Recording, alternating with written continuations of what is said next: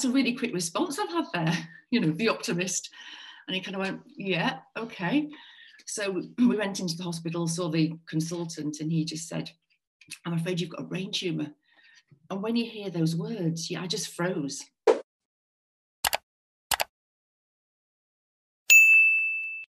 Hi there, it's Martin from Positive Differences, and welcome to the next episode. I'm joined today by Sarah, who has basically started an Instagram account with the idea of spreading the message on what she's been through and hopefully try and help other people. It's called No Sense of Tumour, which I thought was a great play on words. I thought it was a typo at first when I saw it, Sarah, but hi, Sarah, how are you doing? Hi there, Martin. I'm really well, thank you. And it's good to be able to say that I'm really well, because I do feel really well.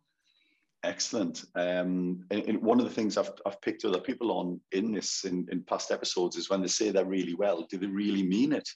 But I get the impression that you do really mean it. Well, it's interesting because when I saw one of your podcasts with Neville the other week, and he was saying that, and I kind of really identified with him. And yeah, people do just say, I'm really well, but I genuinely feel really well. And I have to say that most of the time over my life, I probably have felt really well. And it's only over the last 3 years since I had a brain operation, which we'll perhaps talk a bit about, is I've had real peaks and troughs of not feeling well, of days where I just didn't want to get out of bed. And so that's why I've started this Instagram account, really, No Sense of Tumour, so that anyone who's going through something like this can sort of not have to go on it by themselves. Yeah, so thanks, Sarah. First of all, it's good that you watch previous episodes. Good to know I've got at least one viewer. You have an extra one, yeah. That fills me with immense pleasure that something's happening from all my effort. So yeah, you said you kind of felt, generally quite happy, positive person, and you've touched on the reason for the kind of your efforts here. The No Sense of Tumour was that you've had a brain operation, as you put it. If you can tell us a little bit about that, but also I presume that was a massive test to your general positivity. Well, it was a massive test, but it was a massive shock, because how it started was, I'm a teacher, primary school teacher, and I noticed over the past few years that my hearing wasn't as great as it might have been. And there was a bit of a joke between a friend of mine who would talk to me, and then she'd say, you haven't heard what I've said then, have you? And I'd sort of fudge it a bit and say, oh, yeah. But then I thought maybe it's old age. I didn't quite know what it was. And then I started to get like a full feeling in my ear, and sort of thought it was an ear infection, didn't quite know what it was. And then I thought, I'm going to have to go to the doctors, back and forth to the doctors. Finally, I actually went and to get my ears cleared out. And the guy at the hospital said, because I actually went to pay privately because it was taking so long to go through the doctors. And so I went to the Nuffield, and he said, well, I'll syringe your ears for you. Great. Went away, couldn't really hear. And I think it's somebody's 50th, and someone was talking to me into my right ear. And I was thinking, oh, this isn't very clear. I'm going to have to, can you come to the other side to speak to me? So I thought, this hasn't really worked. And it was a friend that said to me, what price health, you need to go and get this checked out again. So I went back to the Nuffield and said, look, this hasn't seemed to work. So he said, I'll do some tests. And he said, right, okay. So he tested for labyrinthitis, and they said, it could be this, or it could be this. And I just thought, there's no way it's going to be the last one. It's fine. Went back to work, and then about 5 days later, I got a letter from the NHS saying, can you come into the Freeman just to have a chat? And I said to my husband, wow, that's a really quick response I've had there, the optimist. And he kind of went, yeah, okay. So we went into the hospital, saw the consultant, and he just said, I'm afraid you've got a brain tumour. And when you hear those words, I just froze. I mean, I'm really glad that my husband Simon was in there with me, because I don't think I actually took any information in at that point. So it turned out that it was an acoustic neuroma, which was a very rare tumour. So he said, if you're going to have any tumour in your head, it's good, it's a rare one. So it wasn't that I had to be blue lighted to hospital. That was probably the May, and then it was the September that I got a date to go in to have the actual surgery. So the type of tumour is, or what, well, it still is, because I've still got a little bit in there, but it grows on your vestibular and your auditory nerve. So basically stops you from hearing. Then your balance is a bit wayward. So I often would look like I'd been drinking when I hadn't. I mean, I do, but I hadn't at this point. So, and I'd walk into people when I was walking along, you know, talking, sort of turning my head to talk to people. So I knew that it was something a bit more serious then. So I had the operation in September 17, and the fantastic team at the RVI it was a 10-hour operation, so it was quite a long haul. But they couldn't take all of the tumour out because of the position it was in. It was pressing on my brainstem, and also because it was on my facial nerve. And I did say to the surgeon, please don't touch my facial nerve, because that'll be, you know, my hearing had gone. I thought, I'm never going to get that back. I can live with that. So an amazing consultant at the RVI did my operation, and they had to leave a bit in. So that's really, and after that happened, I was thinking, right, I've got this sort of new lease of, I'm going to write a book, I'm going to share all this, I'm going to call it No Sense of Tumour. And then I kind of hit a bit of a downward, a mix of trauma, a mix of kind of imbalanced hormones, menopause, you know, everything just bundled together. So I kind of shelved it, but I always had that title in my head. So that's the sort of the background. But then sort of fast forward 3 years, went for a checkup, and the tumour had grown again. So to say it was a slow growing tumour, it was, I must be doing something to feed it, because it was back again. So I had to have a further surgery, September 2020. But I knew what I was in for, so it was a bit easier maybe. I think it's a great title, by the way, No Sense of Tumour. And actually, because you're clearly a fairly bubbly, positive person, so the no sense of humour thing's quite good. And thinking back now, without sounding insensitive, I wonder if some of my teachers had brain tumours, because they often seemed drunk at the front of the class and didn't listen to their kids. Maybe they weren't just bad teachers that drank. Maybe they had issues. Maybe, yeah. You never know. But you know, teachers weren't the same as they are now. I dare say. So you touched on something interesting there, and you said, well, if you're going to have something, you may as well have a rare one.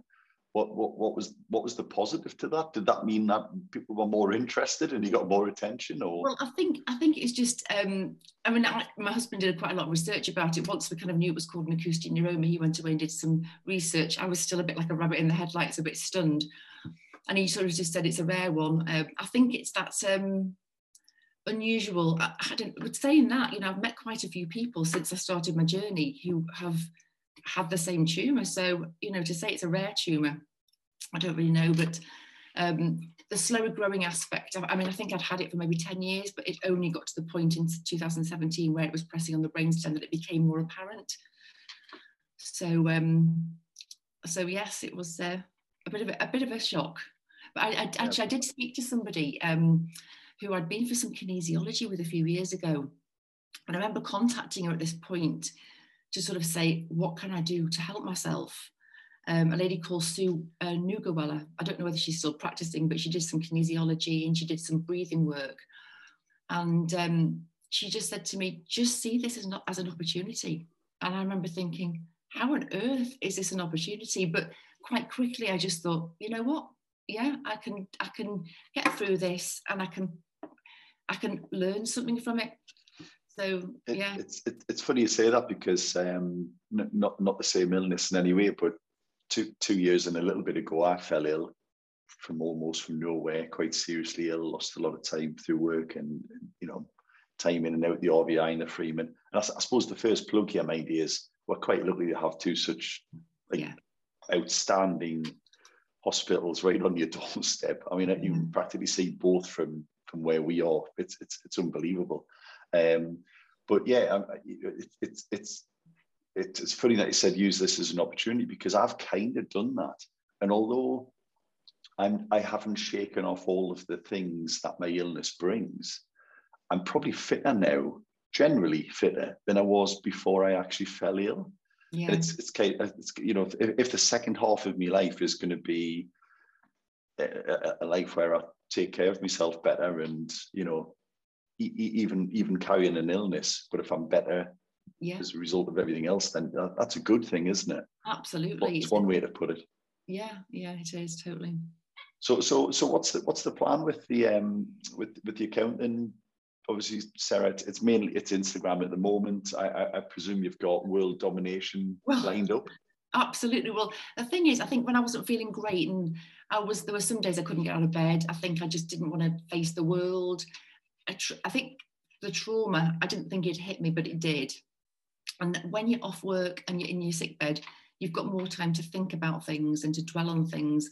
And I remember watching things on television or seeing people thinking, why can't I do that? Why can't I do that? What's wrong with me? I'm just a teacher. I just, just a mum. But then not suddenly, because it happened over time, things started to flip and I started to think, I can do this. And I was very, very lucky as well, saying about the RVI and the Freeman, amazing care. But I met a lady called Fiona Swinburne who practiced acupuncture in Jesmond, and I met her at ODFC boot camp, which has really got me through a lot of the last few years. I joined about 7 years ago, and to keep that exercise going and to meet the amazing people that go there and the trainers that work there. I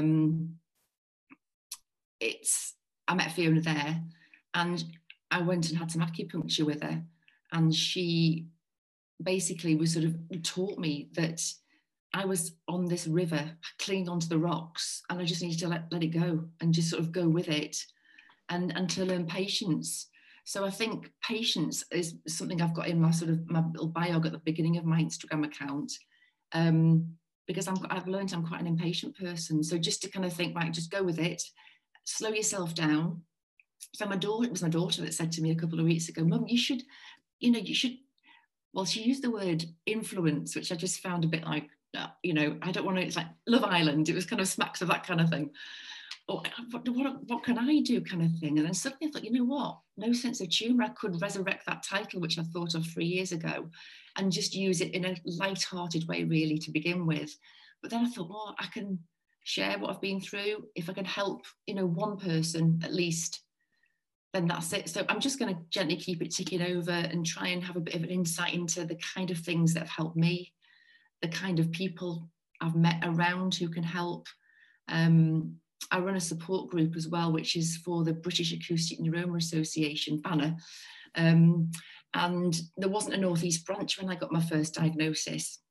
So I just thought it'd be quite good to meet other people in the area that have been through something similar, or they were at the stage of just watch and wait, so they weren't having operation. They knew they had the tumour, but it wasn't big enough to do anything about, or they'd had the gamma knife or the radiosurgery to try and shrink the tumour. So the people within the group, there's not many of us, maybe 5 or 6 at the moment. And before COVID, we were meeting maybe every couple of months. But what I've learned is I'm a team player, and I like to be in groups and support people and have support. So that's the big thing for me. So it was just really, the No Sense of Humour was just to share what I've been through. Have you inspired any of the other people in the group to kind of do something similar, or?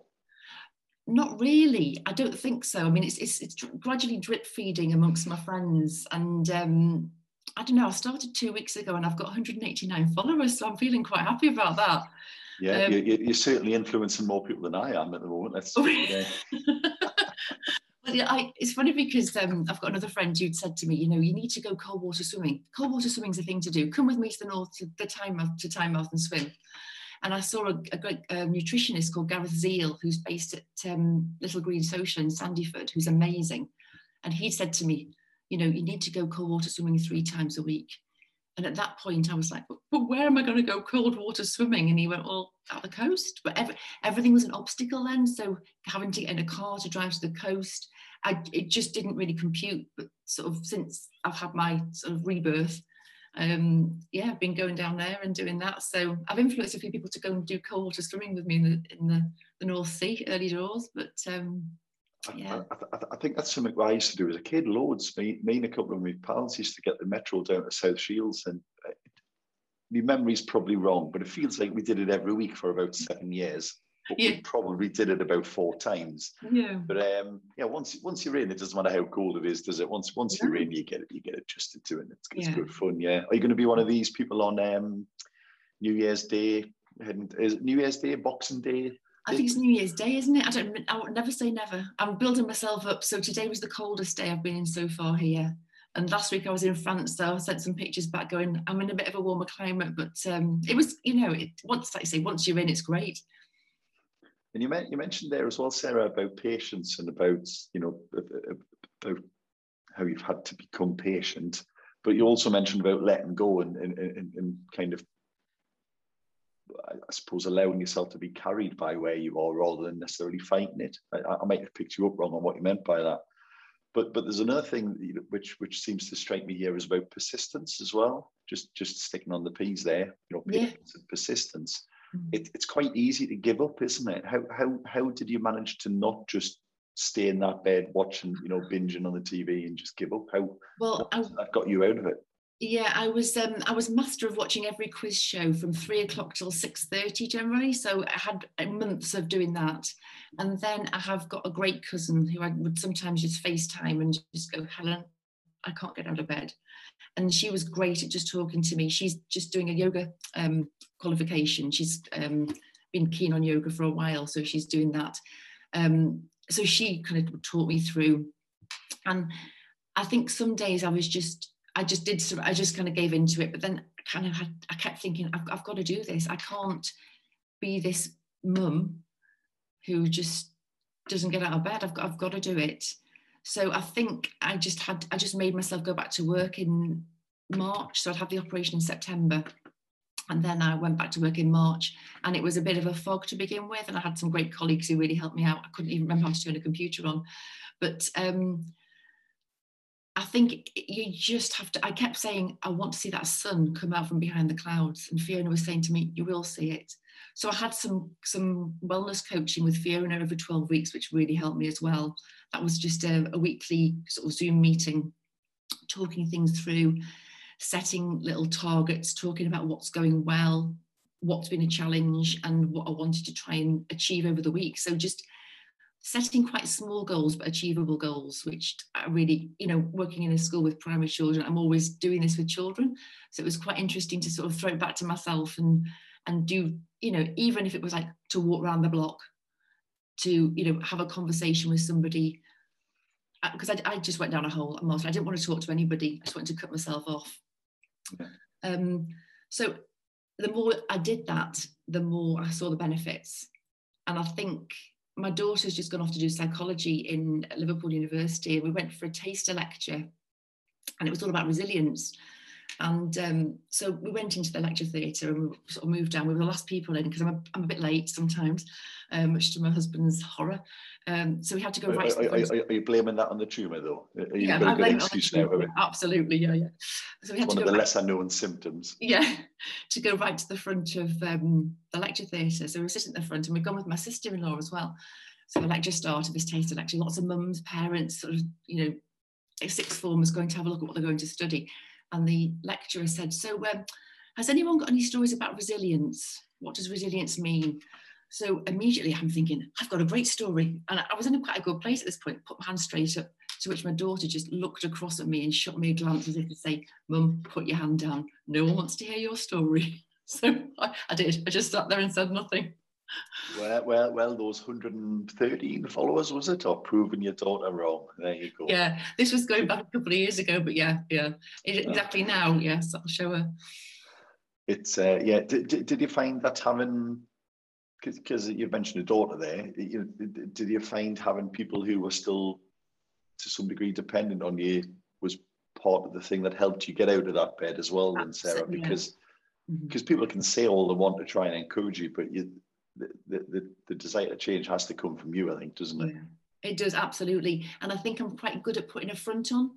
So I think I'm quite good at sort of, I would say I generally am, positive person, but when I wasn't feeling great, I would sometimes just think, right, I've got to look like I look great. And it was only really probably my husband that could see, but my kids definitely. So I've got a 19-year-old and a 17-year-old, and I didn't want them to come home from school to see their mum lying in a heap on the couch. So yeah, that was a big factor, a big sort of motivation to get moving. And also I feel like I do sort of help people quite a lot in just, I like to help people. I really like to help people genuinely, not in your face kind of way, but if they're struggling or I can sort of identify with stuff, I couldn't do that. And that's why I kind of thought, I'm not being a very good friend at the moment. So that was a big factor as well. Yeah. Yeah. Did you come up with any kind of like bucket list as part of your No Sense of Humour then? Or, you know, have you got like a list of scheduled activities that you're going to be sharing with people, or? Well, yeah. So I on my list, one of the things I play the piano, and I think over the last maybe 15 years or so, I haven't really played apart from in assemblies at school or school productions. So one of the things I'm going to do is buy a baby grand. That's one thing. I'm going to start playing the piano again. So I need to get out shopping for that. But yeah, the swimming has been good, and also I've sort of getting more into yoga. So it's things maybe that aren't that ambitious at the moment, but we'll see. But I saying to you before about seeing people and thinking, why can't I do that, or why can't I meet people? So I've got a bit of a sort of thing about Steph McGovern. I really like her, the way she is, and how I've listened to her on a couple of podcasts talking to Jane Glover. Is Jane Glover and Fee? No, hang on, which way around is it? Jane Garvey, Fee Glover. Fortunately, they've got a great podcast.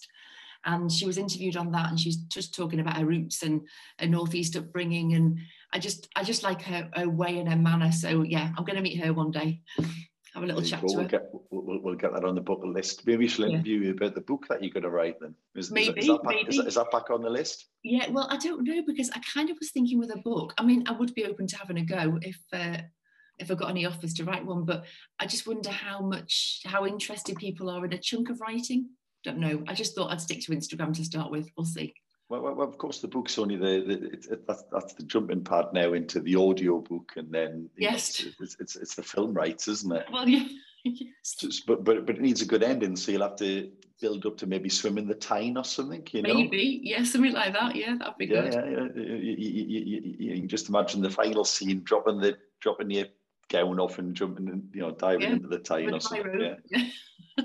Never to be seen again. I think that would be a challenge. I'm not sure what the quality of the Tyne's like these days, but I'm not sure I would fancy swimming in it just yet. No. Sarah, you've got nothing to do with positivity in that, but maybe connected. One of my fondest memories was there was always a teacher who played the piano at the front of school assemblies in primary school. Some of those songs were classics. I don't know what's in the rota these days, but Autumn Days, All Things Bright and Beautiful. Those are still going round, to be fair. And I used to work Colours of Day.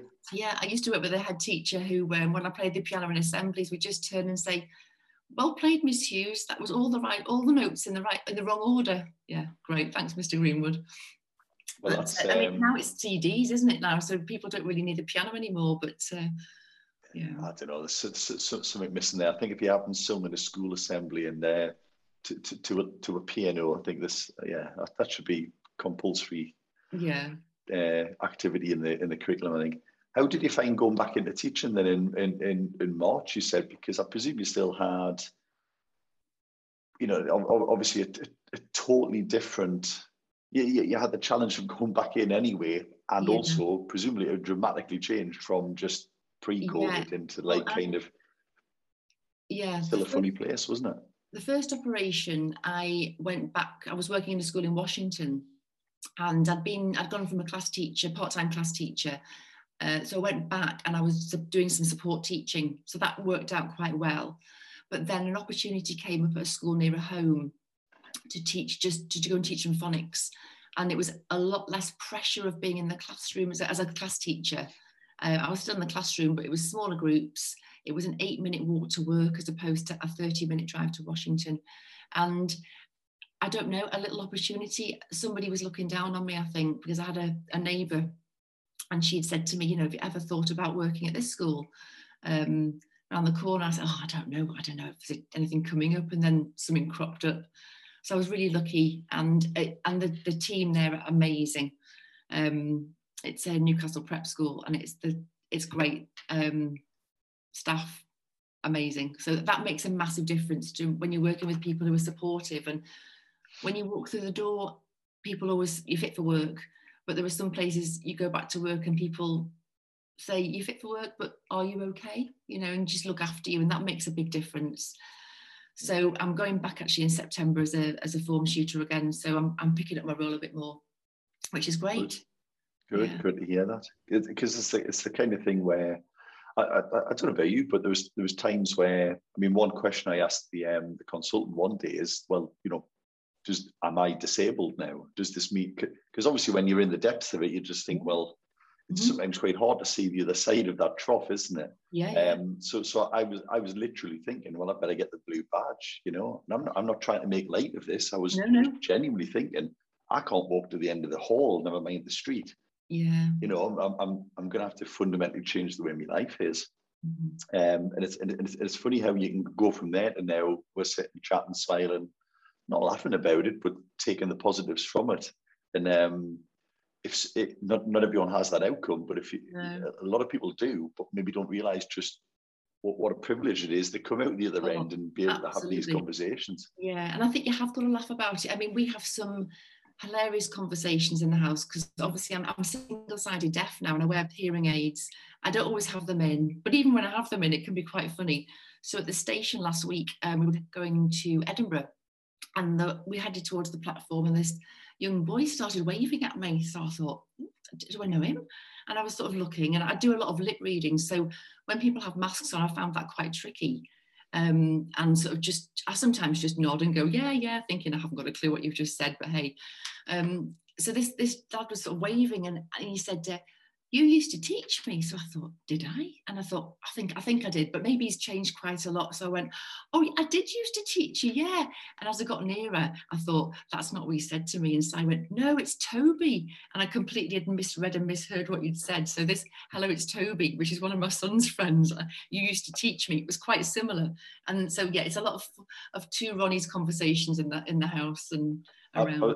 I mean, the classic one is, you know, you say something to one of your family and they say what about 4 times, but they've heard you every time. I mean, that's the kind of thing I would go to, like my kind of level of humor, which I would never tire if But how are you kind of approaching life knowing that you have this thing which could cause trouble again?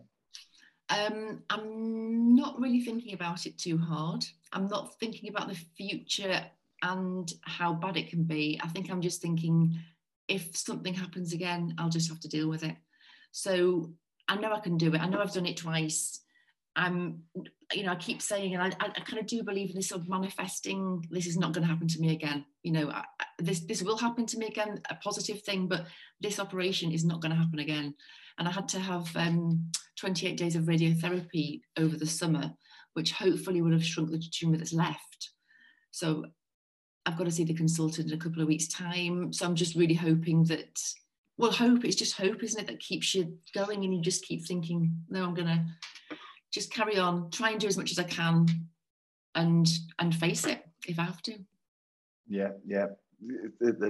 I know there's a lot of catch lines in films and things about hope being a dangerous thing, but I think without hope, it'd be a much sadder place to be if nobody had any hope, wouldn't it? Absolutely, yeah. You mentioned the support group. I mean, is there a kind of person who goes to a support group and a kind of person that doesn't, or it's funny when the consultant mentioned there was a banner, sort of Acoustic Neurons Association nationally, I thought at first, my first thought was, my heart sank a bit and I thought, I don't need one of those. And then I thought, I might have a little look and see what it involves. So I went onto the website, but then it was just full of doom and gloom and I've had this problem, has anyone else had this problem? And so I kind of steered clear a little bit of it. And then I thought, maybe I can flip it. Maybe if I set up something in the Northeast, then we can share that it's not doom and gloom. You know, I've had this operation and I've managed to come out of it, and we can help each other. So I think support groups can attract that kind of person that's a bit negative, but I think you set up your own stall and you sort of write your own story a little bit for it. So there's a couple of people who I've met through having the operation who have had the same operation a year later, and then have rung me and said, oh, you know, can you help me out a little bit? So that's really how it grew. But yes, I know what you mean. It can be a bit negative, but you've got to keep going with it positively. Yeah, so yeah. I mean, that's not really what I was asking there, Sarah. I was kind of asking about whether there's probably another half a dozen people who have never joined a group. But you do make an interesting point about the negativity, because I was in a lot of these groups on Facebook where you've then got a worldwide audience, and all of a sudden you find, no matter how rare it is, there's actually hundreds, if not thousands, of people worldwide. And I found I had to leave these groups because it's like some people were determined not to come out the other side.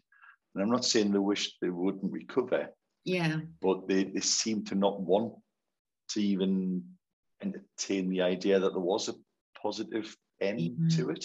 I think that's maybe where I drive people a bit nuts, because I'm kind of like, yeah, you will get better. You will. I'm a little bit of a dog with a bone, you know.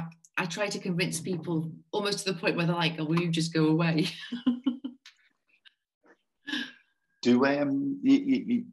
Have you heard of the term toxic positivity, Sarah? Oh, no, I haven't. About this idea that just always having to put a face on, always be positive, ignoring the fact that you don't always have to be okay. Are you conscious about, because you just said there, well, just you will be okay. Some people won't be okay, but I suppose you can't say, well, you will be okay unless you're the unlucky one. Yeah, I guess, paradoxically, I do realise that it's okay not to be okay. So yes, I do see what you mean, and I do understand, and I think that is true. I suppose I just always want everything to be all right. I think that's where my positivity is. I want everything to be fine. I want everyone to get on. I want everything to be smooth. And I think as a kid, I always wanted that in friendship groups. I was always the person who wanted to try and placate everyone and make everything okay. So yeah. So what's next in the sharing of your story? If it isn't a book and it's not Swimming the Tyne, probably. Well, I've got a few more things I want to share about what's helped me get through. So as I mentioned before, ODFC Bootcamp has been a constant in my life for the past sort of 7 years, and going to do sessions with, you know, like-minded people of all shapes and sizes and backgrounds is great. But everybody wants to go with the same common aim to sort of get fit and lift their spirits and keep their mind sort of sharp. So I've got a few more things about what I've been doing in the past to sort of bring people up to speed with. In terms of, I'm just going to keep the Instagram going. I haven't really got massive ambitions there in terms of where I'm going to go. I don't know. I haven't really thought about it. Is it fair to say you're not really just trying to go for the niche of people who've had your same illness? You're trying just to lift spirits generally, aren't you? Yeah. You don't have to have had a brain tumor to follow you and get something from what you're putting out. Absolutely not. No. And also I think, you know, women of my age, menopausal women, that kind of thing as well, whether that's quite a lot of that in the press at the moment. And I think it's good that subject's come out for people to be able to talk about. So that kind of thing as well, if I can help people do that, see that kind of side of things as well. Okay. Because I think you said becoming an influencer was your daughter's idea. Is she helping you figure out the tech, or you just Well, yeah, she totally is sort of helping with the tech. So it's like, well, how do I do this? How do I have music? And then the other day she said to me, Mum, you know when you put music on, you just type in the search the keyword and then you choose the first tune that comes on. And I was a bit miffed by that. I thought maybe I do. So I need to up the ante with the music, I think. Yeah, I've always wondered, because some videos you're watching, and presume it's the ones that go viral, you're watching, you think, that really just fits well. It's not just, I don't know. You maybe need a producer or something. Maybe when you become besties with Steph McGowan, absolutely. Sorry, she can help you with a bit of production assistance on that. I know. I mean, the other thing actually, as I'm just thinking about it there, my cousin and I are looking to put on some wellness weekends. So using her yoga expertise, and she's been through a couple of operations recently with her Achilles. and my operations to try and put weekends together where we can do some yoga, meditation, nature walks, and we went to look at a property last week to perhaps host one in January. So watch this space. There might be a little sideline coming along. There you go. How do you just it's relevant but not necessarily relevant. It's relevant to you, and I suppose the audience might care, but the fact that you're a primary teacher, I presume, means that you've got hope for the future because you're trying to steer the future generations into a good place. What's the mood like at the moment? Teaching generally, or parents accommodating? Are you just getting stick? Doesn't matter what you do, or what? Well, I don't know. I wasn't really in school so much during the second lockdown. I was in school during the first lockdown, and I worked full time, and it was just for the key workers' children. There was a pretty positive feeling then. The second lockdown, I think, was a bit tougher, and school, having to put out more and more stuff, live stuff particularly, which I wasn't really part of, which I think I would have found quite a challenge given my technical skills or lack of them. But yeah, I think parents are glad to get more back into routines and get everything back to normal. So I would say it's fairly optimistic. Well, I would say it's fairly optimistic, wouldn't I? But I think, yeah, new fresh start in September. Hopefully, it can get back on track. You'd be on the wrong podcast if you had a negative view about it. You wouldn't be on the Positive Differences podcast. You would be on my sister channel, Negative Nellies. But do you see across the profession, Sarah, that because to be fair, we live in a reasonably affluent area, in the schools, the parents at the schools it's not necessarily representative of a lot of schools, let's just say. Mm-hmm. I mean, you must have colleagues in other schools and be aware of kids in other schools where they've had an awful time. Do you think there's going to be a lasting legacy that's just going to play out over the next 5-10 years on this? Yeah, I mean, I think... Or again, are you more positive about that?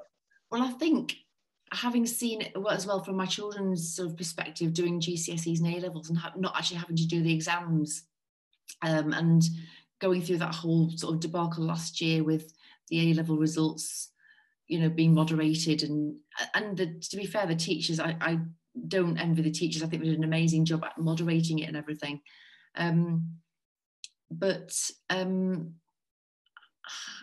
don't know. I think the teachers found it very hard work trying to sort of juggle all the balls and be able to be teaching live and doing it. But I can see it from all sides. I can see parents finding it really hard to homeschool. So whilst we're in a sort of very lucky position, I haven't really seen too much of the sort of the negative side. Or maybe I'm just blinkered to negativity, Marty. I don't know. Maybe that's what it is. Maybe you just don't see it. Yeah, it's all around you, but you don't see it. Well, that's not a bad way to be, I suppose. What do you hope to achieve? I suppose if you could put one thing into, what one goal are you trying to get from No Sense of Humour? Then is it how will you know that the mission has worked? I think it's to kind of bring a slightly light-hearted glimpse into what somebody like me has had to go through, and just to show that you do come out the other side. And I know there are people who don't sort of make as good recoveries, but you can make the best of things. I think if I can just get my story across to people, and they want to contact me or anything like that to support people, that's my main aim, really. It's not anything massively ambitious, but it's just to share a glimpse, I suppose, and share my experience. Well, Sarah, it's been absolutely great having you on and seeing someone so positive, despite what you've been through. If I could ask you to leave people with, kind of one parting thought, what would that be? One closing message, tagline, whatever you want to call it.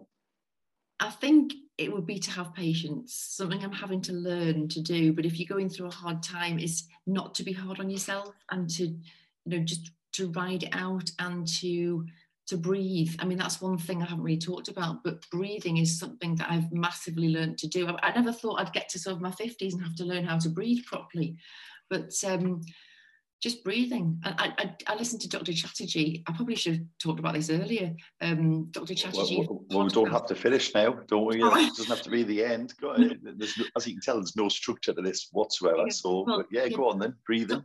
Dr. Chatterjee, is it Live Better? I can live better, feel more. I think the title never trips off my tongue very well, but his podcasts are really inspirational. So that's something I have listened to a lot whilst I've been walking around during lockdown. He always has great guests on talking about breathing, about brain surgery. I mean, the whole gamut of well-being, and his books are really good. So yeah, learning to breathe has been a big thing. So patience and breathing are two things that I would. So when you say breathing, obviously if you take that literally, most people think, well, presume you've always been breathing, but do you mean purposely taking time out, kind of like a thought gathering exercise, like a headspace kind of activity? Is that what you mean? Just counting your breath in and counting your breath out. So counting in for 4, counting out for 4, maybe counting in for 4 and breathing out for 8. So breathing out longer than you breathe in just really slows down your nervous system and really helps you to sort of just decompress, really. So those times when you're sort of going into a stressful situation, you realize that you don't realize actually you have stopped breathing, like opening a computer. So I've heard of this email apnea, where people, when they open their emails, they actually stop breathing, but just because they're so anxious about what they're reading. So I think there's been some research into this. So that's a takeaway I would give. That's interesting. That is interesting because, I suppose people take a deep breath, they inhale as something's about to happen. I suppose you brace yourself, don't you? But I hadn't realised something it makes perfect sense. Yeah, you would brace yourself before opening your inbox if you're worried about what's in there. It doesn't have to be a physical thing coming at you, does it? It could be a mental. Uh-huh. So that's probably something that helps when you get into the cold water as well, doesn't it? Instead of the... Yes, breathe. Yeah, and mindfulness is another great phrase, which when I sort of use this phrase in the house, it's like, will you stop talking about mindfulness? Because when I had my operation, I couldn't actually swallow very well. So eating a meal took a long time. So I was sort of saying, mindful eating, stop eating so quickly, mindful eating. So it became a bit of a catchphrase, and the kids always take the mickey out of me.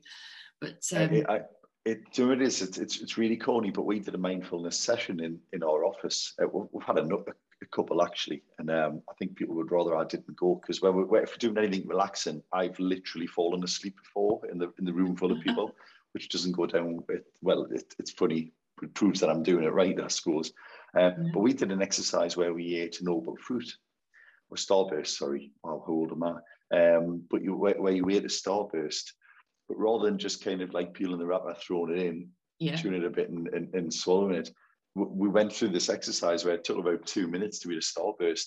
And I tell you what, it was the best starburst I've ever eaten, mind you. Just the flavours, the texture. And it sounds really corny. And I grew up in a normal working class Geordie house where bait was bait. Yeah. Everything had gravy on, it was deep fried, and that was it, And you kind of... Have you ever seen these videos where like a pack of puppies just all trying to eat the food as quick as they can? That was eating for me as a kid, you got called in, you wanted to get your bait down and get out and play with your pals as quick as you could. Yeah. So I think there's been a lot of research about this idea of taking your time and thinking about what you're eating. And if you prepare your body for it, to say, we're going to be eating soon, it actually you get more from it. And I think you digest it better and you get more enjoyment from it as well, It's something we do quite a lot of. Most people eat quite a bit. Yeah, absolutely. Yeah. And you take all that time to prepare it and then it just disappears. People just inhale it and you think, oh, hang on, what was the point of that? But yes. Well, yes, I saw something the other day about, there was a meme. It took me 2 hours to make that, 10 minutes to eat it, and then an hour to wash the dishes. But you can control how long it takes to eat, can't you? You can do a bit more. Absolutely. It probably goes back to sitting around the table, eating as a family as well. You know, if you can, just it's got to. It feels like it can only be good, doesn't it? I think it's just taking your time over things. I mean, that's one. I think I do function at 100 miles an hour, or did. I'd like to think I did. So when I first, I think I had to do an account, not after my first operation, an account on something, and I called myself Slow Row, being Sarah Rowland. But that didn't last. I went back into sort of full tilt. So this time I'm determined to sort of slow down and take a bit more time over things. So is it about doing things more slowly or doing things more purposely, do you think? It's about deliberately enjoying the thing that you're doing. Yeah, I think that's just rushing through it. I think it's that thing of, you know, being in the now and just making the most of what you're doing. And again, it sounds a bit corny, but, you know, hearing the birds sing, you know, feeling the wind on your skin, it sounds a bit like, oh, but it's true. I mean, after acupuncture sessions, I sometimes just float down the road and do look at things. And I remember Fiona would say, you know, appreciate nature, what's around you. And I'd find myself thinking, oh, I've got to make myself look at this flower. But gradually over time, it comes, and you do sort of take your time over things more and more. Yeah. Well, hopefully a lot more people have had those experiences, because obviously a lot of people have had restrictions. You haven't been able to do all of the normal distractions. And there's probably more people than ever have spent time in their gardens or around their homes, just walking, doing those basic things. So hopefully that'll counteract the negatives that will inevitably come from lockdown. And you never know, people might come out of this a bit more mindful and hopefully a bit better. So can't be all bad, can it? No, not at all. No. Good. Well, listen, Sarah, that has been really good. I've got a lot from that. There's definitely plenty of things to think about. So thank you very much for your time. I really appreciate it. Great. I've enjoyed talking to you, Martin. Well, thank you. Good. Yeah. Well, maybe you need a bigger support group, not just brain tumours, but yes, anyone can come along. Anyone who wants support. Yeah. Well, I had a client in the other day, actually, relatively fit bloke, had some kind of strange heart attack where he's actually completely fine afterwards. It was just like a glitch rather than a health issue, if that makes sense. But he's saying the thing that he's struggling with the most is his mind. It's like, I haven't been back in his wife found him not floating, but sunk to the bottom of the pool while he was swimming. Oh, wow. And he's like, I can swim. I know I can swim, but I'm a little bit apprehensive about getting back in. And he said, you know, it keeps us awake at night thinking, well, when's that going to happen again? Yeah. And, you know, because it's a bloke, it's a cliche, but blokes don't talk about this. They don't. You're right. You're absolutely right. Yeah. So you know, I think there's a market for a support group. We did say we'd have to call it a cigar club or something, mind you, because we're blokes. we can't pretend we're there to help each other. Yeah, I know. Yeah, that's the thing. Yeah. We'll call it something macho. But thank you very much, Sarah. I wish you well, and I hope you have a long and happy, positive, you know, influencer career. Thank you very much. I've enjoyed that. Thank you.